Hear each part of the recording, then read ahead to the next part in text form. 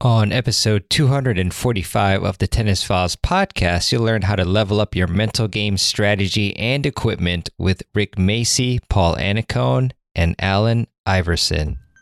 Welcome to the Tennis Files podcast, bringing you advice from the top minds in tennis to help you improve your game. And now, here's your host, Mirban Iranshad.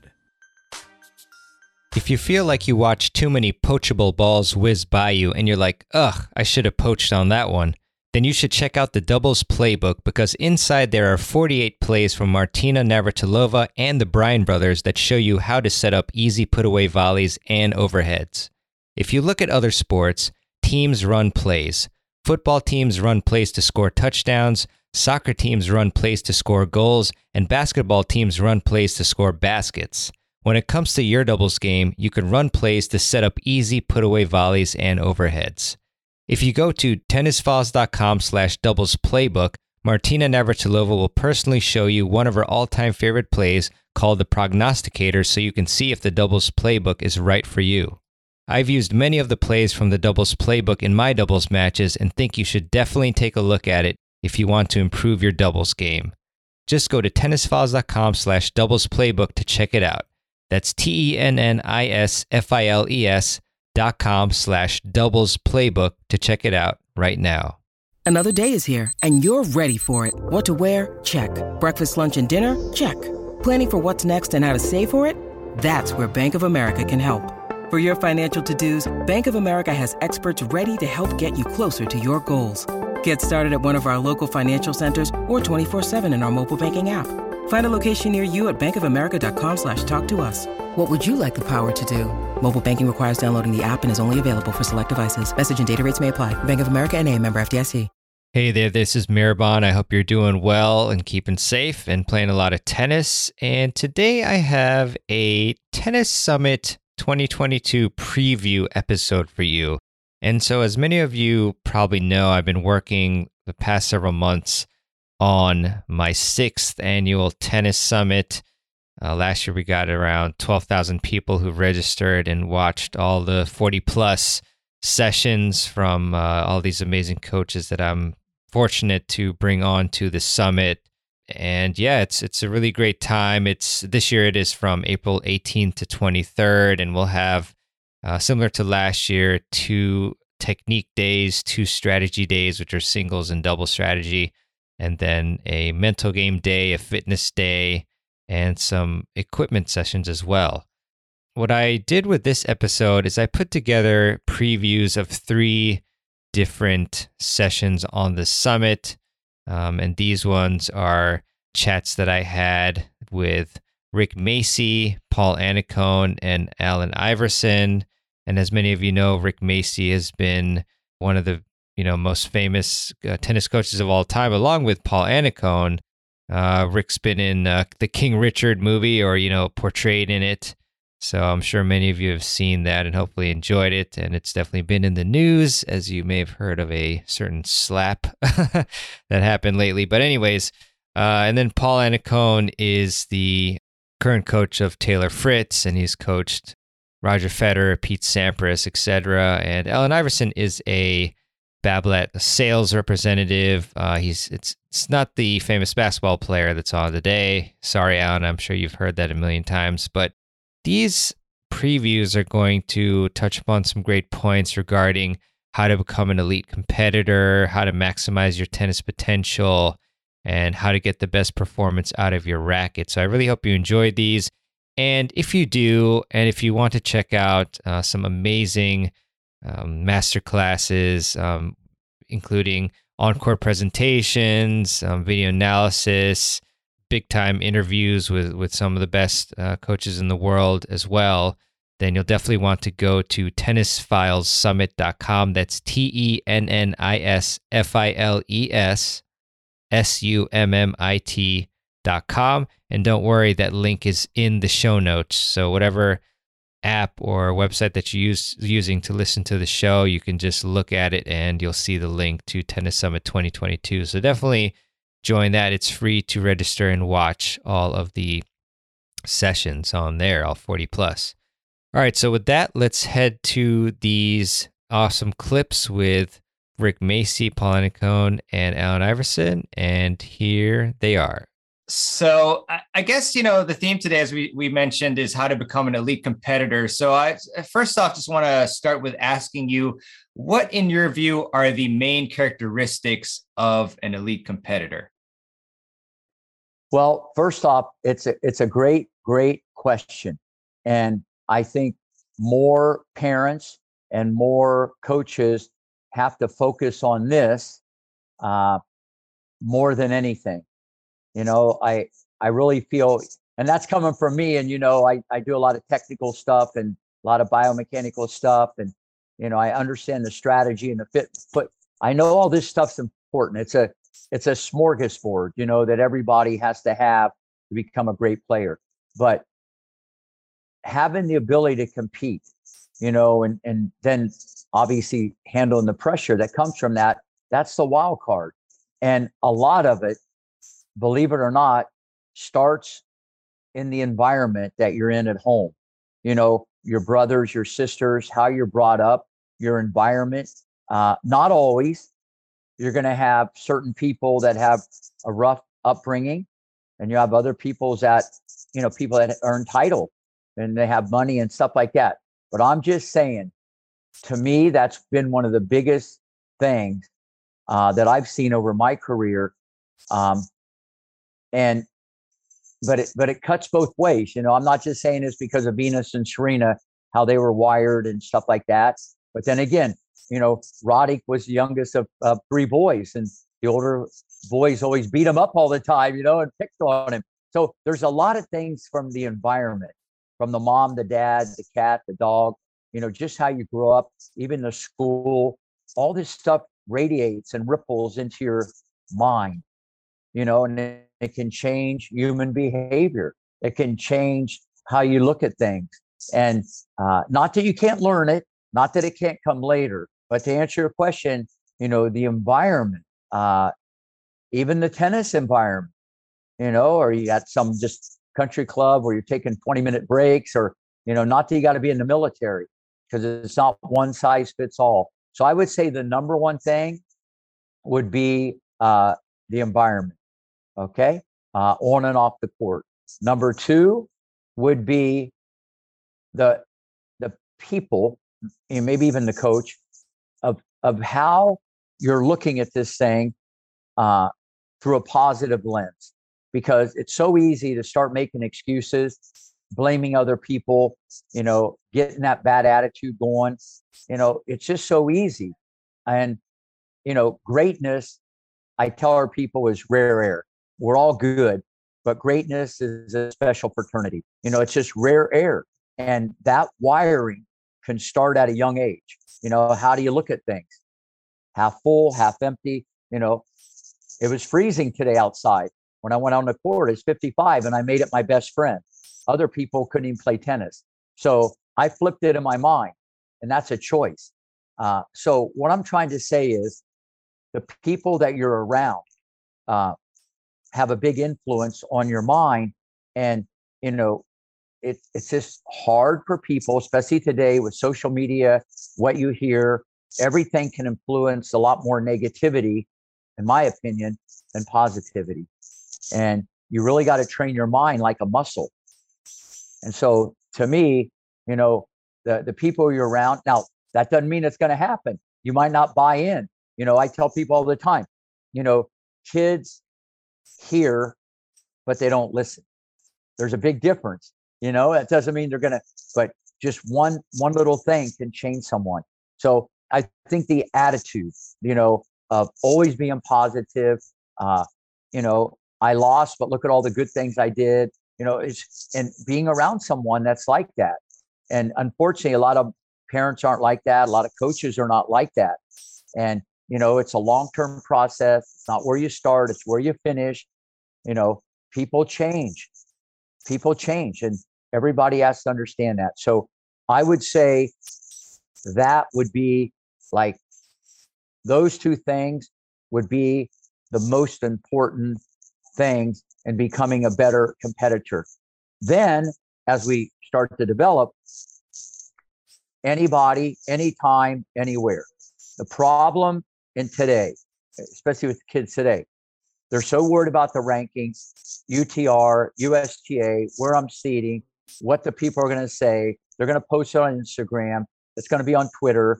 It's going to be on TikTok, whatever, whatever and what was the score? What was the score? And you got to be bulletproof. You got to have thick skin. You cannot be afraid to fail if you want to succeed. You cannot be afraid to lose if you want to win. Listen, Venus Williams lost more matches in 3.5 years at the academy than any student I've had in 40 years. I mean, she was playing people better than her most of the time, and boys. I'm just saying, if it doesn't kill you, it's going to make you stronger.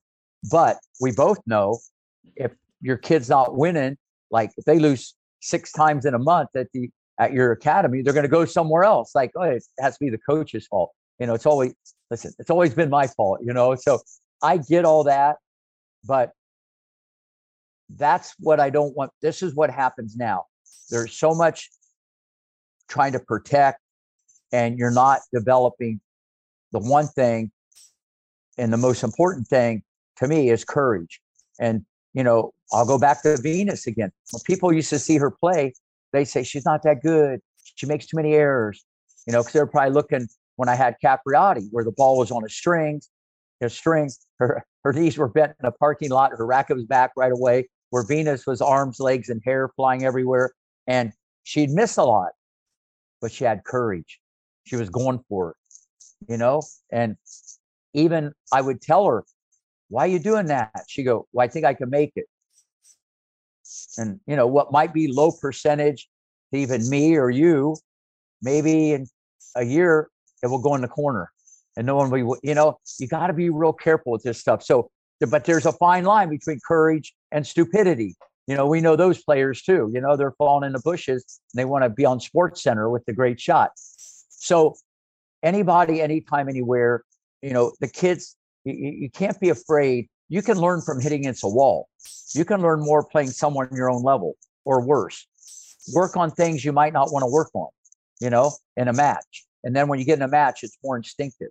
A lesson and practice, it should be learning and breaking it down microscopically. But the problem nowadays, people are just so caught up in the wrong stuff. They don't really develop their game, and they're afraid. They're afraid to lose. I'm generalizing, but you want to become a better competitor. You can't be afraid to expose yourself, and you can't just say, I want to play people better. That will help you because it will elevate your game. You'll try harder. You might not get as mad when you hit it in the net against someone better than someone younger, but you're going to learn just as much by playing people at your level and worse. And there's a none better example than myself. I grew up in a small town of 10,000 people. I picked up a racket at 12 years old. No one taught me how to play. I've never had a lesson in my life. I teach more lessons than anybody in the United States today. And by 18, I was number 1 in Ohio Valley. And no one taught me how to play. Okay, so I would play against people and I beat them 0-1, 0-0, 1-1. And I wanted to go back for more and beat them even worse. And so what it did, when I did play people then eventually at my level and above, as I kept playing, I never really had any bad losses. I never really did. Okay. Because I just was so mentally strong about when I played people that maybe I could have lost, or I never just had any bad losses. So I speak from that experience of me, the way I grew up. So that would be the 3 things a leader in the clubhouse to become a better competitor. Thanks, Rick. Amazing information. Your environment, the people around you, having courage. A lot of follow-ups for this.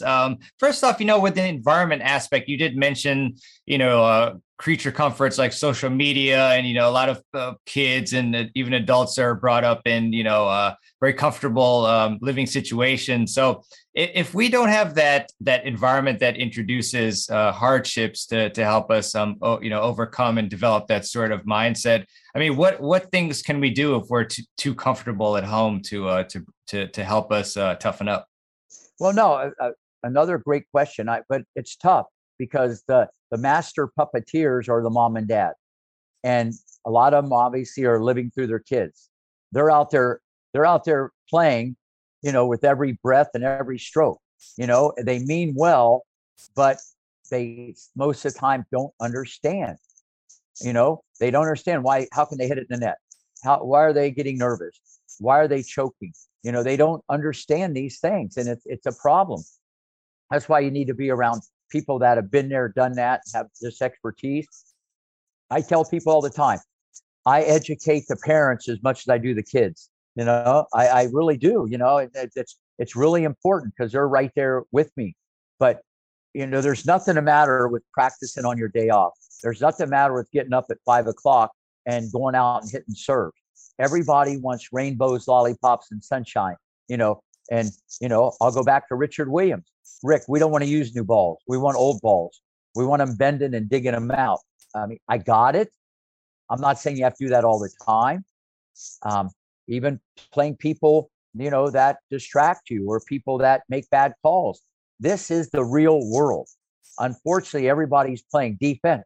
They want to defend everything, and you can't be that way. You can't pick and choose who you play first round, second round, third round, but unfortunately, a lot of times in training, this is what the coaches and parents do. But it's a tough sell, especially nowadays, because everybody reacts and they're emotional, and it's like they're calling balls and strikes every day, and it's just not healthy. But for me to sit here and say, well, here's a blueprint how to toughen up your kid, whatever you do to make them tougher, the message that Rick Macci would give would be consistent. Like I said, you can't yell and scream at them and go crazy and make them run 20 laps around the court, then get in the car and go to the mall, and buy them $1,000 worth of clothes. I mean, it makes no sense. It makes no sense. Pick your spots. And so they have this tug of war all through the junior. Then the kid gets older, they get a boyfriend, a girlfriend, driver's license. The parents burn out more than the kids. The kids go get 17. I'm going to college, and that's it. They had these aspirations of Wimbledon at 12. This is what happens. So, but you want your kid to give 100% all the time. You want your kid to run for every ball. You want your kid never to make excuses. Okay. You want your kid to always be on time. I tell people, if you're late, you'll never be great. Okay. So, and it's not like, oh, it's 6 o'clock, I'm done. It's 9 o'clock, I'm done. Hello. You do overtime, good things happen. Both you and I, we don't really have a schedule.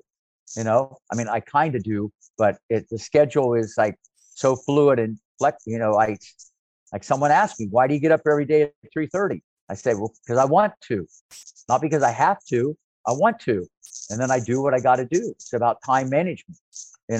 Why do you pick the balls up? Well, I want to. I've never seen the balls just jump off the court back into the basket. So I pick them up, and they go, why didn't someone else? I said, I don't want someone else to do it. I'll pick them up. Maybe I look at it as good exercise.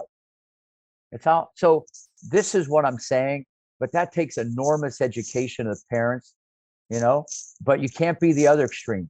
You can't be Mr. or Miss Negative, never satisfied, because unless you got a very unique child, that never works. That will blow up.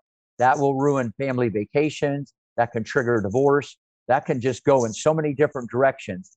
Not always, okay, but as they get older and they can make their own decisions at 18, just hope it's not game, set, match, and you're out of there. That's what could happen. So, but usually those things never work.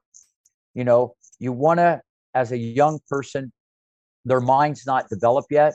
They can't reason. You want to have so much motivation and encouragement that they can do it, because kids don't know what they can do.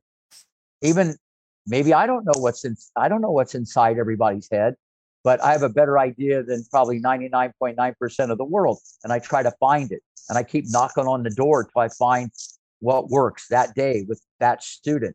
So there's an art to this. But to really answer your question, you can't, there's nothing you can really do to toughen them up other than to be consistent about the hard work. You know what I mean? that they're going to do every day. Show them videos of people on the Pro Tour at the highest level. You think you're working hard? You said you played 3 hours a day. Well, you sat down for 15 minutes and we add it all up. That's 1 hour. So you only played 2. The other 30 minutes, you were picking up balls. We could go on and on. So you only played an hour today. But you're on the court 3 hours. If we really get into, well, I played all day. Well, wait a minute. If you played all day, that means 24 hours. So don't say you played all day. So I can spin this the other way with all these people. All I'm trying to say is a parent has to be consistent, and they have to love pressure. They have to love pressure. That separates great from good. No matter if you play high school, college, pro, great is rare air. That's a whole different thing. And, you can do a great job, but can you do it consistently? Because if you're there consistently, like Djokovic, Nadal, Federer, Serena, you're going to get there and pretty much stay there. It's not going to be a cameo where you go in and out. So it's even this same mental toughness that you see at the highest level. But obviously, what you're talking about with the juniors and kids, it's a wild card, because people say all the time, Rick, I don't understand. My daughter has the ATP forehand, ATP backhand. The serve is 100 times better. They're a better athlete, and they just lost 2-2. I said, hello, welcome to the real world. That means the other one, was a gamer. They were a fighter. They would die to win a point. They had a different attitude. They were always on balance. They just were there to compete. So they loved pressure better. Say they were looking at the Ferrari on the outside, but the one on the other side, when you lift up the hood underneath, they had a different engine, not running engine. They had they were just like more competitive. So they handled pressure better. But you want to have a package as you get older, obviously, if you want to think about pro tennis.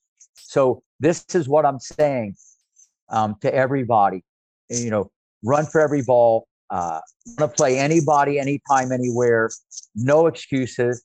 I love pressure, but if your son or daughter is like Vince Vaughn in dodgeball, and they're always like, that never works. That might feel good for the moment. That might be good that night at dinner or your cocktail party. You can tell your friends. You can't hide. You can't hide. And everybody that I had, forget the household names, Venus, Serena, Capriati, Roddick, Sharapova, Meskina, Pierce, Kennan. Forget those people for a second. The ones that just were some of the best juniors or great college players that maybe they had limitations, where these other people had maybe a little bit more of the package I talk about. Maybe they became the best they could be, like John Roddick, Andy's brother, just a brutal, almost like a maniac competitor. The way because he was so competitive, he handled pressure better. I mean, got the finals Australian Open as a junior. I don't know if he won NCAAs. You got the finals, won at Georgia, coach at USC. Just one of the best competitors I ever had. And obviously, Andy was cut from the same cloth. So when you're like that, you handle pressure better. Now, how do you get that? You can't go to Publix or Walgreens and buy it. I've checked. It's not available on aisle 4. It's not available. So it's not there. It takes a consistent day in and day out, effort, and then a balance. I think you got to be humble. I think you got to be appreciative. I think these are other qualities. You can't be like, this cockiness. And you got to have the balance, and you just don't be afraid to lose. The more your kid loses, you're going to find out more about them, because that's how a coach, I find more about people under stress and under tough situations. And then as a coach, I can help them more. Okay. Now, whether they buy in, as you and I know, that's a whole different animal, but that would be my message to every parent, because they think they have the answer because the kid's going to win a tournament, and the parent's going to think they're going into the Hall of Fame now because the kid won a tournament. Then the next week they play terribly.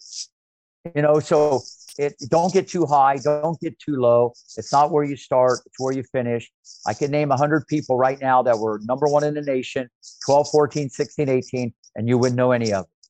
And I can name 100 more that you've heard of, and they never won a national tournament. I'm not saying it hurts or helps.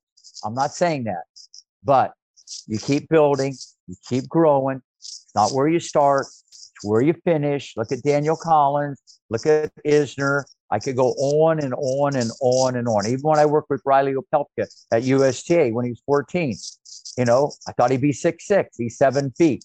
They thought he'd be okay. I told everybody, this guy's going to be top 20 in the world. I knew where his serve could go someday, and he was going to be big, but he was going to be somewhat nimble. So here we are, not after the fact, way when it was 12 years old, when I used to help him on his serve and say, put that back foot in like you're stepping on a bug. Step on a bug with that back foot. When he sees me, we joke around about that. So all I'm saying is, even with him, he's the nicest guy, great guy, but underneath that gentle giant, he's becoming even more rougher and tougher. And I think he might get a grand slam once those top 3 guys kind of get out of there. When you need mealtime inspiration, it's worth shopping Kroger, where you'll find over 30,000 mouth-watering choices that excite your inner foodie. And no matter what tasty choice you make, you'll enjoy our everyday low prices, plus extra ways to save, like digital coupons worth over $600 each week. You can also save up to $1 off per gallon at the pump with fuel points. More savings and more inspiring flavors make shopping Kroger worth it every time. Kroger, fresh for everyone. Fuel restrictions apply.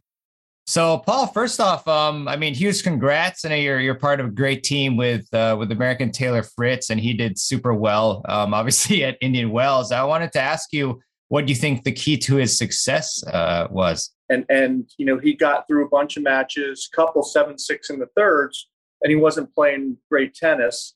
And he's taking a lot more pride in that now. When he was younger, if he wasn't playing perfectly and wasn't winning easily, I think it hurt him a lot more. Now he feels like his average level's getting better, and that's gotten him through matches. And then when he got to the semis and finals, he played really well, and he was able to free up. So the ability to sustain your confidence when you don't play great, I think that's a trait that great players have, and I think Taylor's building on that. Thanks, Paul. And what is the key to sustaining, that confidence? Is it that do you just have to keep winning, or is it just, studying some sort of, mental game materials and working with coaches? Like, what is the key to that? I think a lot of it is just doing all the hard work and all the preparation. And when you trust that, you're doing the hard work and the preparation, and you start to win matches like that, you just grow confidence-wise. And I think that's what's happening with Taylor now, because he's been working really hard. And one of my biggest coaching cliches is really, you don't practice hard to play perfectly. You practice hard and you practice smart, so that no matter how you play, you react well. And I think that's what Taylor did great on that day. He'll figure it out, and he'll create opportunities just because he's done all the hard work and he can think his way through some adversity. So I think those are kind of the key components for him. Gotcha. Thanks, Paul. And to kind of bring it back to the club level players, I was wondering, so once you know who your opponent is, what do you suggest the next steps that we should take? I think it's really, one of the most important things at every level is knowing your own game, is your ability to understand what you do well and to trust that in big moments. So for the club level players, I would just urge them to do that. Understand what your own game is, understand why and how you're successful. And then when you're playing someone and you know who you're going to play, tweak it to how you plug it into their weaknesses, but don't go crazy. That's about understanding your own game and about knowing what you do well. And then you look at the person on the other side and say, what should I try to exploit based on what I do well? Don't go too far the other end of the spectrum and try to be a player that you're not. Got it, Paul. And, this may be or seem like a really simple question, but I still feel like maybe some players, even if they're told to figure out your own game, what you're good at and what you're not. They don't take the step, or they still are not sure how to figure that out. So, what's like a practical way to go about actually, finding out what are your strengths in your game and what are your weaknesses? Well, hopefully you have a good coach that can help you, and a teacher that's teaching you styles and teaching you things in practice that maximize what you do well. And by putting yourself in that situation, it then becomes pretty apparent as to how you should play, what your pattern should be. So surround yourself with a good teacher, good coach, good teacher, and make sure that as you're going through all your practices, that they make sense to what your strengths are. Got it, Paul. And then just as a fun example, I was wondering if you could let us know of, like, let's say, Taylor's strengths. You don't have to go into his weaknesses, I guess, but and then how he was able to maybe adjust his game against a particular opponent at any of your choosing.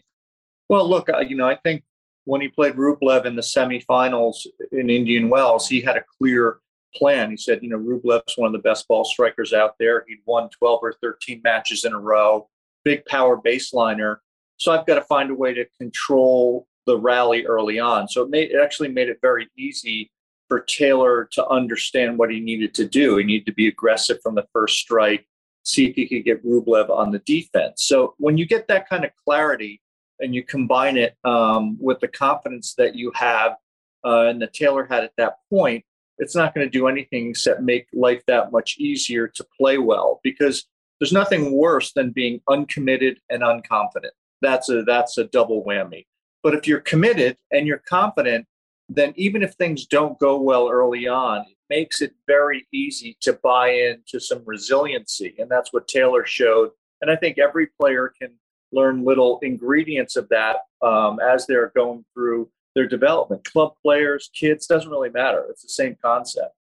Got it, Paul. Appreciate that. And, in terms of, a lot of us club level players are obviously pretty limited in what, so we have limitations. And so I guess when we're playing certain players, how would you like go about formulating a game plan that allows us to, protect our weaknesses while utilizing our strengths as much as possible? Well, again, I go back to what's your strength. Know your own game. If you're a serve and volleyer and you're really strong at the net, figure out how to get to the net as much as you can. If you're a baseliner and you try to grind people down, try to get yourself in athletic rallies where you're getting your opponent to go side to side and not letting them come forward. So if you do those things, you're playing to your strengths. And, it just depends on what style of play you have. But I don't think it's that complicated. I think players at every level tend to make it overly complicated. Power player, like I said, for Taylor, if the ball's there to hit, you've got to win or lose doing what you do best. And it's the same for the club player. If you're, Joe Smith and you're in the semifinals of the club tournament, I'm Joe Smith. I'm really steady. I move really well. I generally grind people down mentally. That means I got to keep the ball deep in the court. I got to keep it side to side so my opponent can't come forward. I'm in really good shape so I can athletically wear them down.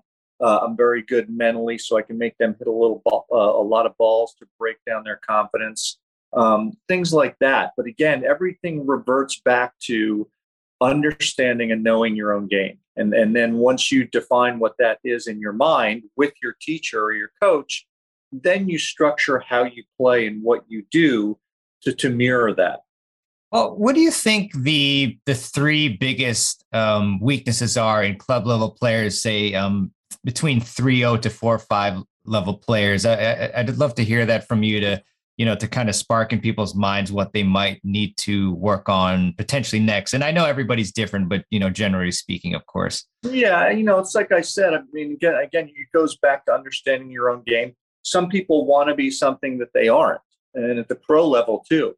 So one of the biggest things that I've seen at club tennis is they try to hit the ball too hard. Everybody wants to serve 140 miles an hour. Well, everybody can't serve 140 miles an hour, but what you can do is learn to hit targets. I mean, you look at someone like Federer serve. When Roger's healthy, he doesn't serve that big, but he hits targets better than almost everybody or anyone that's ever played the game.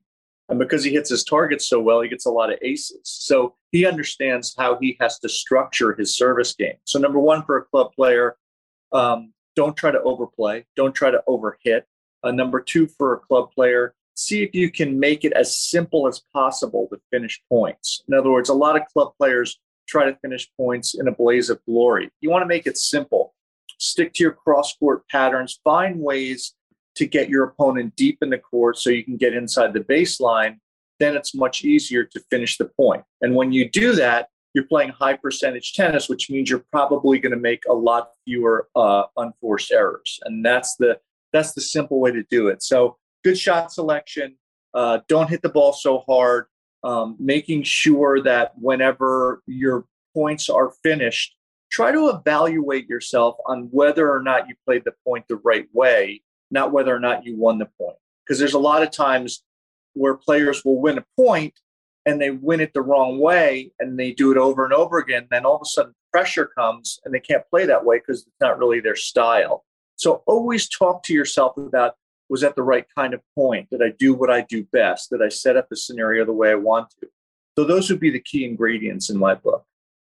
Yeah, I love that, Paul, just being process-based. And, if you do everything correctly and then you're just unable to execute, sometimes that's going to happen, and we're not machines, obviously. Yeah. 100%. Paul, another question that I get a lot is, if you were to have club level players focus on one aspect, between strategy, fitness, mental game, and technique, strategy, fitness, and mental game. And let's assume that this 3-0 player wants to get to a 4-5 level or above. Is there one of these areas that you think is most important for them to focus on? I think there's a big difference between learning to hit a ball and learning to play. There's a lot of people, I love playing golf. There's a lot of people that hit the ball great on the driving range, but can't play. There's a lot of people that, are great doing drills on the court with their coach hitting a million balls, but don't play matches very well. So for me, what that means is I would work on the mental component of it. Am I strategizing and structuring the points the right way? How resilient can I be when I'm not playing great? That mental stuff, no matter what level you're at, will be the driver to push you forward. So mentally, can you come up with a recipe that stands up under pressure? Can you think under pressure? Can you analyze pragmatically in the middle of a match without getting really emotional? That's hard to do, but the best can do it in the most difficult times. And there's no reason club players can't get better at it at their level as well. There are a lot of interesting, follow-ups that, in my opinion, that I have. You mentioned being able to analyze, under pressure. How do we improve upon doing that? Because I know that's tough, as you mentioned, for a lot of players. I think the biggest thing is, like I said earlier, is you have to be able to evaluate not what just happened that you won or lost, but that it happened the right way. If I'm a baseliner and I just lost 8 points in a row at the net, that's probably not a great, theme that's going on for me. So most people get tied up in the emotion of what's going on the scoreboard, and they're unable to go, okay, did I structure the point the right way? Did I win or lose that point doing what I do best? So you have to circle back and keep asking yourself these hard questions, which sounds really easy, except under pressure, it's not easy because the emotion drives it. And that's why you have to be able to use the emotion as a passion driver, but not a negative basher, and make sure that you don't beat yourself down. And that makes you paralyzed and unable to think your way through situations that are pretty challenging on a tennis court. Also, that last bit that you mentioned, can you tell me more about how we can transfer, that emotion into positive versus negative? Is it simply, like Rick Macci calls it, flipping a switch, or is there some other more deep, nuanced steps that we can take that we need to take to transform it positively instead of negatively? Sure. That's the biggest challenge, right? There's been so many debates and a lot of studies about it. And look, I think you become a product of your environment. I think things become habit forming. And, you look at someone like Rafa Nadal, how's he able to be this singularly driven? And Rafa plays every point like it's the last point of his life. And to us, that seems incredible. But he's been doing that since he was 10 years old. So it's just normal to him. It's just natural because he created so many good habits. He doesn't know anything else other than making sure all he does is try to figure out how to do what he does best in the big moments? How do I survive this moment? So for me, it's about creating those good habits. How disciplined can you be in practice? One of my first coaches told me, never make 2 unforced errors in a row, and see if you can limit the amount that you do that. And I was a little kid when that happened, but I tell you what, when I started thinking about it, and I was like, okay, I just missed a ball, I'm not going to miss a ball the next point. You just start to ingrain habits that promote the ability to just hit a switch like you talked about. And that switch kind of through the years of repetition becomes just natural. It's just automatic. You create that by doing it every day, every day, every day, every day. And then all of a sudden, before you know it, you might not be Rafa Nadal, but you're going to compete like him at your level. You're just going to try every point. That's all that matters is try, figure it out. But that's all that matters. That's how he evaluates everything. Sure, he wants to play perfectly, but he does such a great job of accepting whatever it is on the day. And that's out of practiced habit. And then I think everybody can do that. Yeah, definitely. Thanks, Paul. I'm curious, I love that part where you mentioned that, your coach had told you to never, lose 2 points in a row via an error. But were there ever times when maybe you did, lose 2 points in a row due to errors? And then I'm curious, like, how did you react to that? Were you pretty hard on yourself, or were you just like, it's okay, look, next one? Or okay. Yeah, no, look, everybody does that. You go through spells where you have bad days, but I think it's really important to be able to sit back and go, okay, what happened today? And it doesn't mean that you're always going to have these perfect days. What it means is you're going to have a really clear way of trying to evaluate things as they happen. And so when I did it, I would just try to evaluate and see what happened. And then next time I go on the court, you do it less. And then the next time you do it, it's a progression. So everybody wants to progress in the right direction. And the only way you can do that is to be really transparent with yourself. You have to be able to be responsible and accountable. If you're not, and you live in a fantasy land where you're always blaming others, you're not going to get the best out of yourself. You have to be able to just accept sometimes you make mistakes. Sometimes stuff happens. That's life. Now, what do I do? How do I get better? How do I learn from it? And again, I think everybody goes through it every day. And I think that's why the all-time greats that are still playing because they're still trying to get better. They love the fact that they're out there doing something that they love. They love to compete for sure, but they love tennis. And they know that it's not a game of perfect. Perfect is what you have on the day. Perfect isn't something that you're going to have all the time. Perfect is what's right in front of your face and how you manage it. That's what perfect is. Unfortunately, most people think perfect is never missing. No, it's not. That's not perfect. Perfect is trying to figure stuff out. How does Nadal come back from 2-0 in the finals of the Australian Open this year? He had no right to come back from 2-0, down break points to go down 4-2 or 4-3 in the third. But the only reason that he did is because he just played every point. Did he play perfectly? No, but he reacted as close to perfect as you can to try to figure it out. And then that gives you a chance to excel. So I think people have to continually test themselves and see if they can reframe kind of the landscape that they live in. So our theme today is how to get the best performance out of your racket. So I usually approach these questions by, breaking it down before I ask like the big question, but I'll just ask you right off the bat. I mean, in general terms, I guess, how do you get the best performance out of your racket? You really want to think of it in 3 ways. There's 3 major components to your racket. So there's the racket itself. That's your chassis to get the performance. Then there's your strings. That's the motor. And then there's your grip choice, which is the type of grip but also the grip size. All that makes a huge difference. And there's been some big changes in many more choices in head sizes and string and grips than there ever used to be. So that's what makes all this very customizable to what you like. Yeah, and it seems like it's just such a minefield in regards to, I mean, we all love choices, but at some point it just becomes like there's so many and we need guidance, which is the whole reason why we have you on, Alan. So, I mean, how do you navigate that, all the choices, and how do you pick the right, specs on each of these different categories that you mentioned? Well, I mean, the problem with the way tennis product is marketed is kind of like nutrition, right? I mean, everyone has this secret diet that's going to change things for you, but it's all about talking about advantage drawback. And that's the best way to understand things, because you're figuring out the best thing for you. What your young teaching pro likes, what you like could be totally different things, because at the end of the day, this is personal. Tennis is a great sport because it's personal.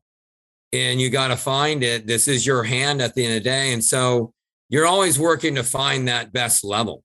I mean, even Nadal just switched. He was in a 15 gauge, which is a very thick string, to a little thinner version in 16 gauge to get a little more power out of his string, a little bit more string movement, but a little less control and durability. That's the trade-off. So even the pros are fine-tuning what they do. Some guys stay very consistent.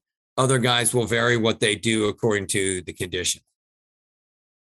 Yeah, that's a great point, Alan, because, basically it sounds like we should not just set it and forget it, so to speak. We should pay attention to, how we're evolving, how our game's evolving, our physicality is evolving, and so forth, and, tweak and fine tune as needed. But so in terms of the racket, which obviously is one of the biggest parts here, what advice do you have in terms of, I guess, well, first off, like what types of rackets are out there, and then how should we go about categorizing and then picking the right one? When you think about rackets break down, the power level depends on a few things: the head size, the beam width, right, and the length. So let me show an example here.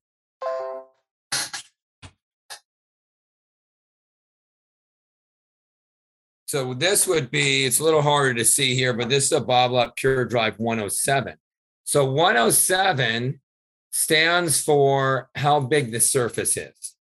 So way back in the day, you had smaller rackets that were called mid-size that were 85 to 90 square inches. So if I get a smaller head, I get more maneuverability, more control, but less power. A bigger head like this gives me bigger power. It's actually more stable at impact, but it's harder to move. That's why a lot of your oversized rackets are bigger head size and longer to create more power, but they're lighter, so you make up some of your maneuverability loss.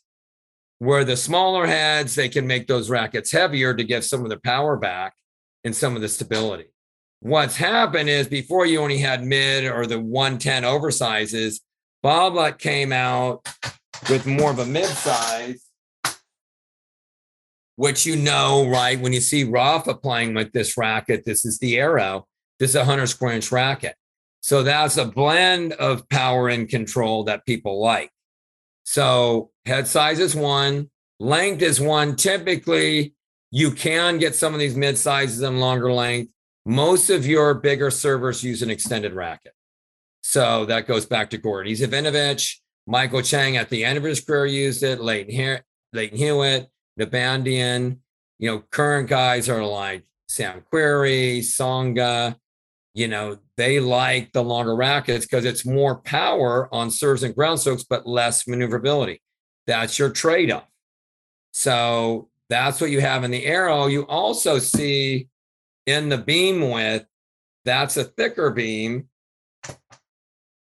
compared to something like this. This is a new racket for us called the Pure Strike 97 square inches. That's a thinner beam, right? And then as you get into the frame, how rounded it is, they call it elliptical, will create, this is the beam width in shape. So a squared off beam, which was traditional, create a lot of feel, a lot of flex, but not much power. This is along those lines, more of a squared beam. You're going to get a lot of feel and control, but not a lot of response. This is a little thicker than it looks. Sorry for the video, it's not really showing it as well as I'd like. But this comes to a tip like an airplane wing. That will cut the air faster, but also makes it more maneuverable. So more power. So thicker here, stiffer here because the elliptical, it moves through the air faster. That's the reason why vibration dampers have gotten more popular, because this is hollow and it makes a noise. I put a vibration dampener on it, it changes that sound, but it doesn't reduce vibration to your arm. It's changing the sound of the racket, not vibration to your arm. Arm issues are going to be more around the stringing. So that's kind of the basic things about that. It's tricky now because in rackets, you can get a 90, 95. This model I'm showing you is a 97. We just went to a Pure Strike, which is a thinner beam racket, and a 103, which is for maybe a player who wants more control but wants a little more room. So you're understanding what you like there. What also goes with this is weight. So as I add weight, I get more power, but I get less maneuverability. Typically, your smaller heads are heavier. You had some players models that came out that did very well initially because they worked great for that player, but it was a pro spec and people couldn't swing it. They hurt their arms because if I have every racket and I'm late, I'm hurting my arm.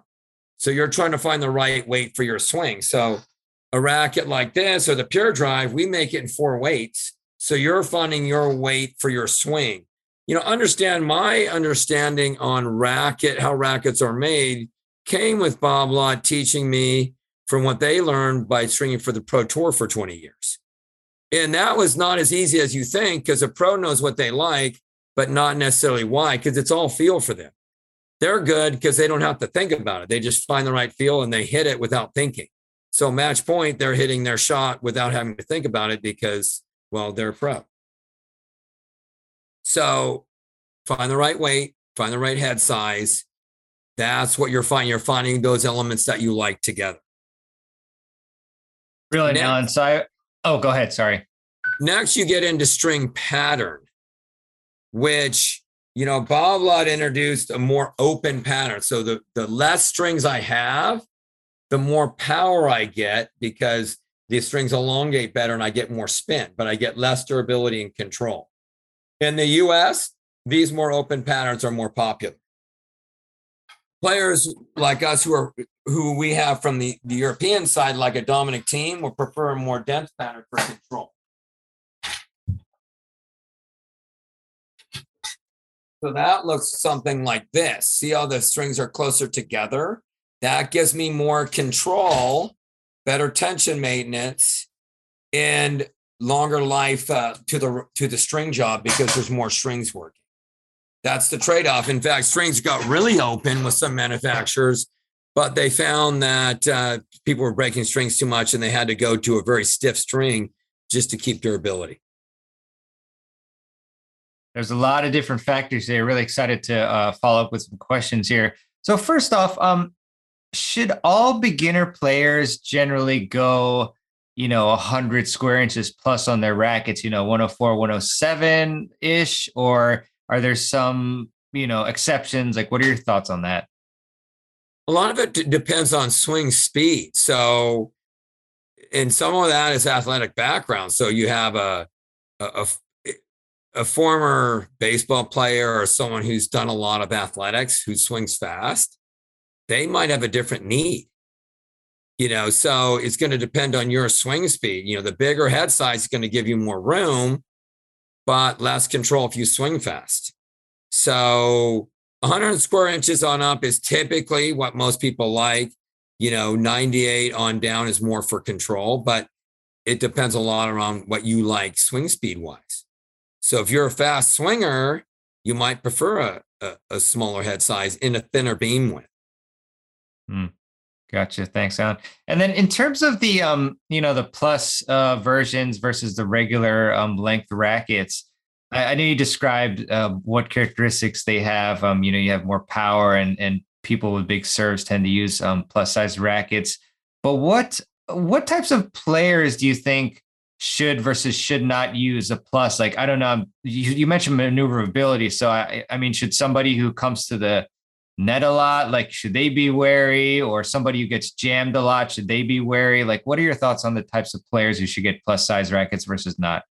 So when we talk about plus size rackets, typically they're a 1/2 inch to 1 inch longer. And there's some variations where people do 3/4 inch or quarter inch. Like our 107 is a quarter inch because it's actually a little heavier. It's about 9.9, whereas the 110 that we make is even lighter, and it's a half inch longer because this is at 9.2. It's a bigger head size. There's a little bit of a sheen to it. Babolat in its model lines makes all the colors look similar, and there's some slight differences. And then we write that what kind of model it is on the racket.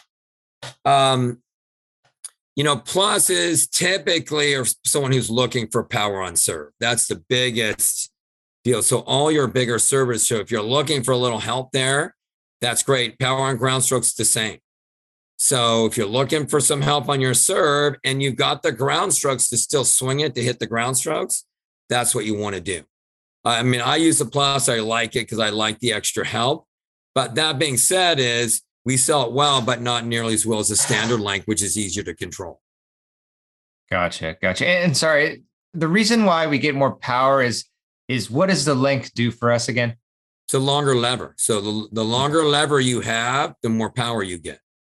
And the funny thing is, we had a connected racket, which was a computerized racket, was showing us where we could hit on the racket. And what we found is, with all the data we was getting from this rack, is it could tell you where you're hitting on the surface, is that the pro players for their serves and for topspin shots hit here. Flat to slice shots are hit more in the middle of the racket.